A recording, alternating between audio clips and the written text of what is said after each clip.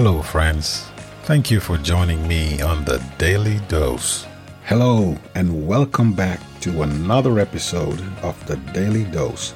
Today's episode is entitled His Special People, Wednesday, October 13th.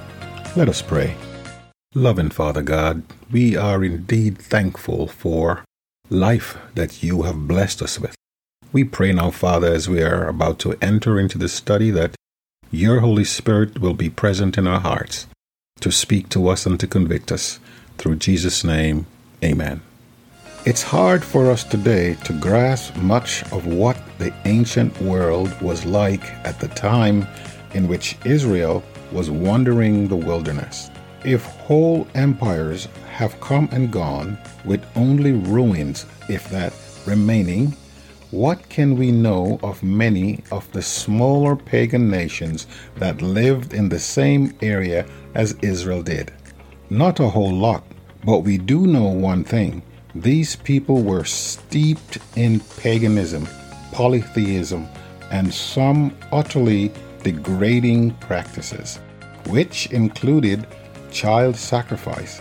Try to imagine just how degrading and evil a culture and a religion would be that would do that to their own children, and do so in the name of some god. No wonder, again and again, all through the history of ancient Israel, the Lord had warned his people against following the practices of the nations around them.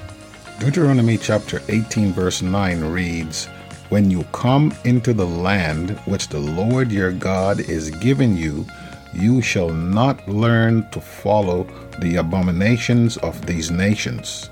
And that's because God had called out this nation for a special purpose. By having entered into the covenant with God, they were to be a special people, a witness to the world of the God who created the heavens and the earth, the only God. Let us read Deuteronomy chapter 26 verses 16 to 19. How is the covenant relationship between God and Israel summed up in these verses?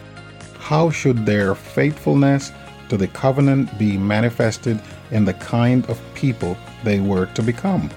What lessons can we take from there for ourselves as well? Deuteronomy 26.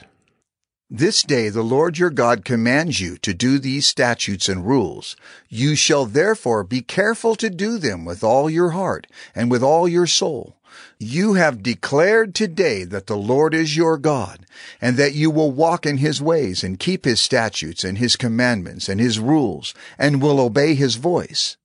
And the Lord has declared today that you are a people for his treasured possession, as he has promised you, and that you are to keep all his commandments, and that he will set you in praise and in fame and in honor high above all nations that he has made, and that you shall be a people holy to the Lord your God, as he promised. How fascinating that Moses begins these verses with the words, "this day," as in right now. Again, God commands you to do these things. Moses repeats the idea in verse 17. He had been commanding them all along to do these things. It's as if Moses is telling them they need to commit at this very moment, again, to be faithful, holy, and a special people, which is truly the central reason for their existence as the covenant nation. They were the only nation who knew the true God and knew the truth about this God and how he wanted people to live. In a real sense, they not only had present truth, but they also were, in their own way, to embody that truth until Jesus, the truth himself, was to come. John 14:6. Why is the idea of this day, committing to God and to his covenant requirement, relevant even to us this day? I believe that is because we are under the same covenant and we need to commit to God right now, this day. I trust this episode was enjoyable. Now, join me tomorrow when we will continue our study entitled Other Images. That should be very important and interesting. See you then. Loving Father God, we again are so thankful that you have established this covenant, and we are also included in this covenant. Help us, Father, to accept your will and your way right now today. Through Jesus' precious name, amen.